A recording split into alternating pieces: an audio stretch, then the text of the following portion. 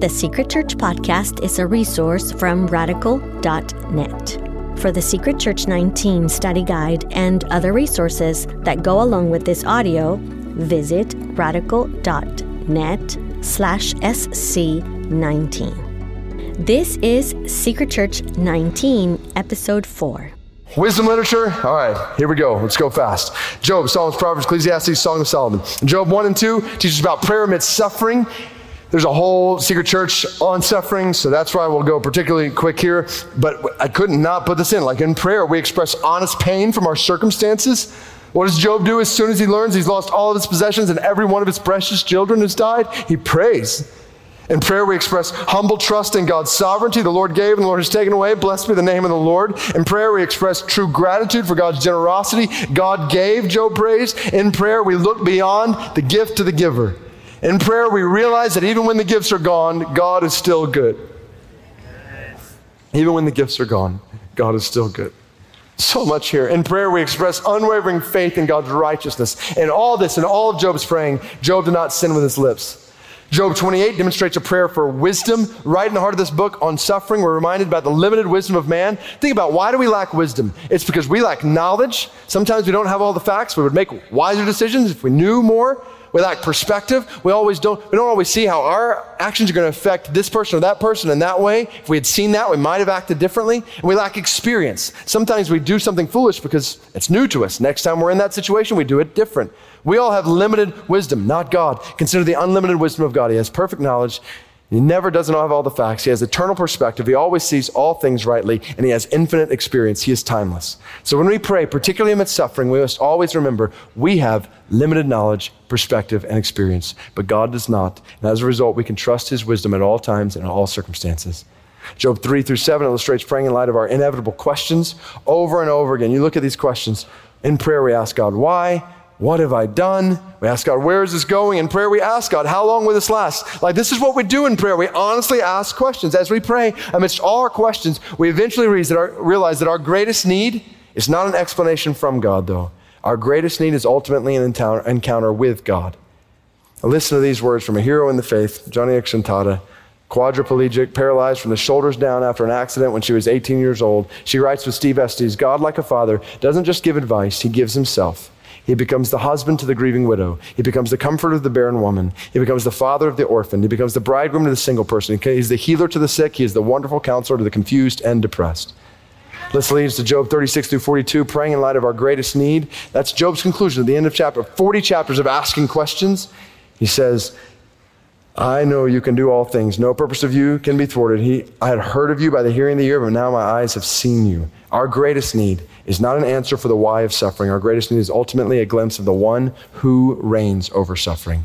And this is what Job receives, a glimpse of the God who is our creator, our sustainer, our savior, our hope, our friend. He is with us through suffering. God is with us through suffering, and we know we can trust in him because he will bring an end to suffering. Job 19, I know that my Redeemer lives. At the last he will stand upon the earth, and after my skin has been thus destroyed, yet in my flesh I shall see God, whom I shall see for myself. My eyes shall behold and not another. My heart faints within me.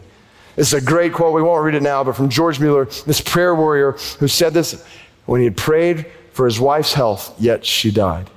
And Mueller wrote those words. It's powerful. So even when our prayers are not answered in the way we would prefer, even when we have questions that are not answered in the way we would like, we can trust that our God is good and that even death is not the end because God restores to life. God, we praise you for restoring to life. We praise you that suffering is not the end of the story, that with you, life is the end of the story forever. In Jesus' name, amen. All right, moving into the Psalms. So what I've done here is group the Psalms. All right, we're going to go. All right, here we go.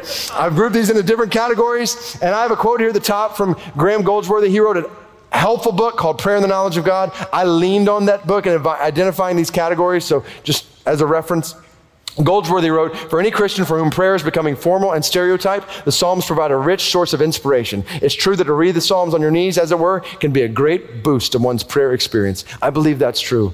Because many of these Psalms are actually prayers in ways that are unique in Scripture. So this first category, so to speak, includes prayers of grievance over suffering, false accusations, or persecution. You see examples there. Prayer wrestles with the goodness, presence, and power of God in a world of evil, sin, and suffering. Psalmists are often asking the question, why? How long? Yet even amidst those questions, prayer maintains a confidence in God's character and God's compassion amidst suffering. Psalm 27 is an excellent example of that. You just read that psalm, you think about what David saw. He saw devastation, desertion, danger. So how did he pray?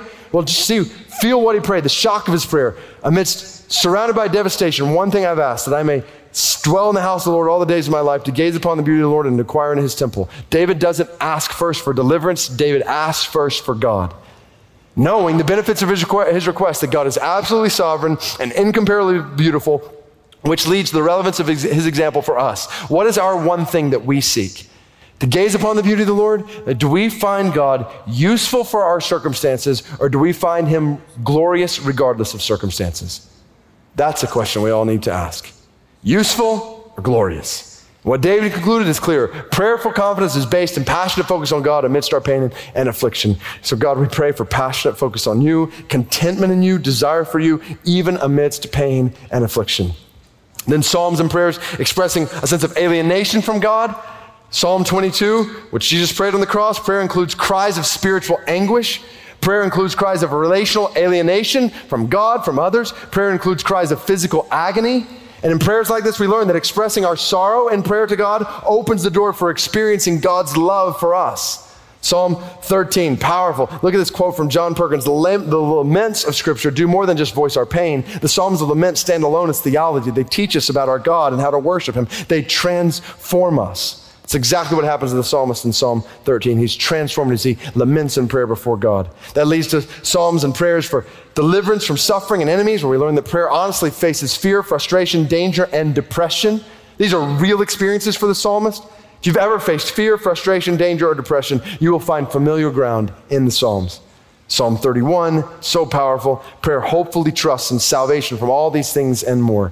In the face of fear and danger, we pray with urgency. In the face of frustration and depression, we pray with expectancy that God will answer. Psalm 71, a powerful picture of that. Then prayers exalting God for his faithfulness, compassion, and love. Our relationship with God in prayer should look like a consuming addiction in our lives, not a convenient addition to our lives. Psalm 63, oh God, you are my God. I seek you. My soul thirsts for you. My body longs for you in a dry and weary land where there is no water. Prayer to God is designed not to be our duty, but to be our delight. Prayer to God is designed to be our delight. Prayer leads us to be satisfied in God, like we've seen over and over and above his gifts. And you keep going in that Psalm 63, you see how prayer transforms our experiences in the wilderness into experiences in worship. Different category here, prayers of and for the king, where we learn about praying for the righteousness of the king's rule, praying for the spread of the king's dominion, praying ultimately for the spread of God's justice through the king's leadership, praying for blessing in the king's life, praying ultimately for the fame of God's name. Keep in mind, these are unique prayers for Israel's king in a unique time in redemptive history. And as we read these prayers in the Psalms, we find their fulfillment in the perfect king who came to save us from our sin and rule us with his righteousness. His name is Jesus. Then number 56, expressing trust and confidence in God. I love Psalm 56 here. When I am afraid, I put my trust in you. In God whose word I praise, in God I trust, I shall not be afraid. I love that. In prayer, we put our trust in the character of God. We trust in his power. We trust in his mercy. And in prayer, we lift our hearts to the word of God. When I'm afraid, I put my trust in you. In God whose word I praise, in God I trust, I shall not be afraid. You catch that? Put the first and last part together. When I'm afraid, I will not be afraid. How do you go from fear to no fear? In God whose word I praise, in God I trust, I shall not be afraid. His word is supreme, sure, and sufficient. Psalm 23, a great example of prayer, trust, and confidence in God. In fact, let's read this one together. Let's read it all out together. Psalm 23. The Lord is my shepherd. I shall not want. He makes me lie down in green pastures. He leads me beside still waters. He restores my soul. He leads me in paths of righteousness for his name's sake. Even though I walk through the valley of the shadow of death, I will fear no evil, for you are with me. Your rod and your staff, they comfort me. You prepare a table before me in the presence of my enemies. You anoint my head with oil. My cup overflows. Surely goodness and mercy shall follow me all the days of my life, and I shall dwell in the house of the Lord forever. Amen. Oh, these Psalms of prayers of confession before God. As we've seen in other places in Scripture, in prayer we acknowledge the seriousness of sin, the reality that Psalm 51 so helpful here. Sin is offensive, sin defies God, destroys man, sin is comprehensive and pervasive. So in view of our sin in prayer, we appeal to the grace of God, knowing that his cleansing is costly. Purge me with hyssop. That hyssop takes us back to the sacrifice of the lamb in Exodus 12.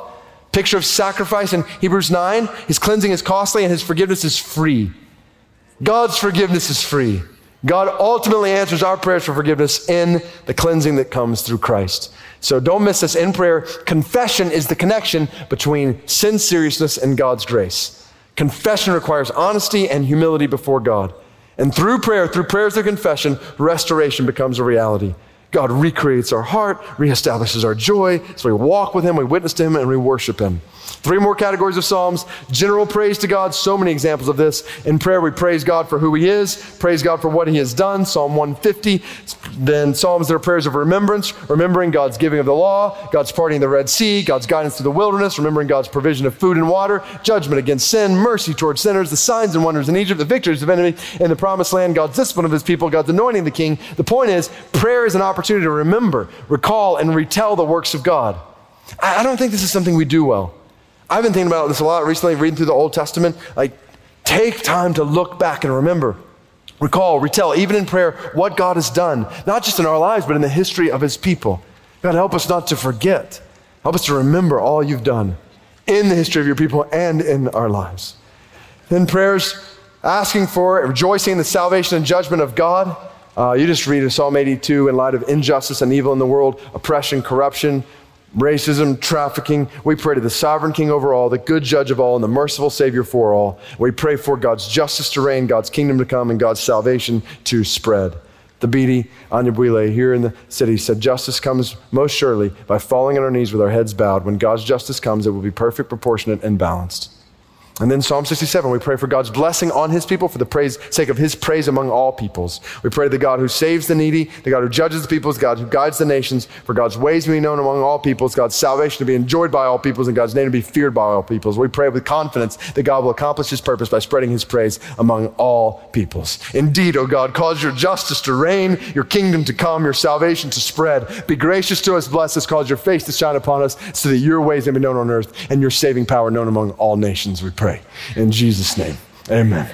There's the Psalms. All right, let's close it out with Proverbs, Ecclesiastes, Song of Solomon. Proverbs, acceptable prayer. The prayers of the righteous are acceptable to God. The prayers of the disobedient are abhorrent to God.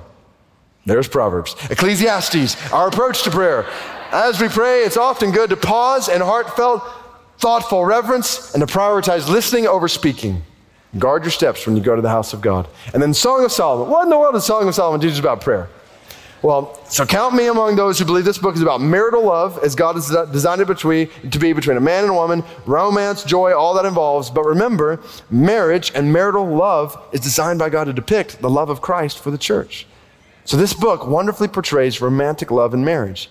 And in this way, this book ultimately points to God's design for marriage, to show Christ's love for the church and the church's love for Christ. And in this way, this book powerfully reminds us that we are created for a relationship with God filled with love.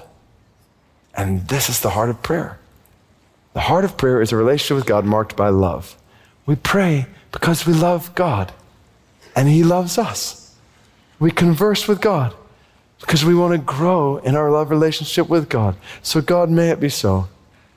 I pray this for every single person in the sound of my voice. I pray that they would know your love for them. They would experience your love for them in prayer. And that you would draw all of us into deeper love for you through prayer. In Jesus' name, amen. Thank you for listening. You can find more episodes from Secret Church and thousands of other free resources at radical.net.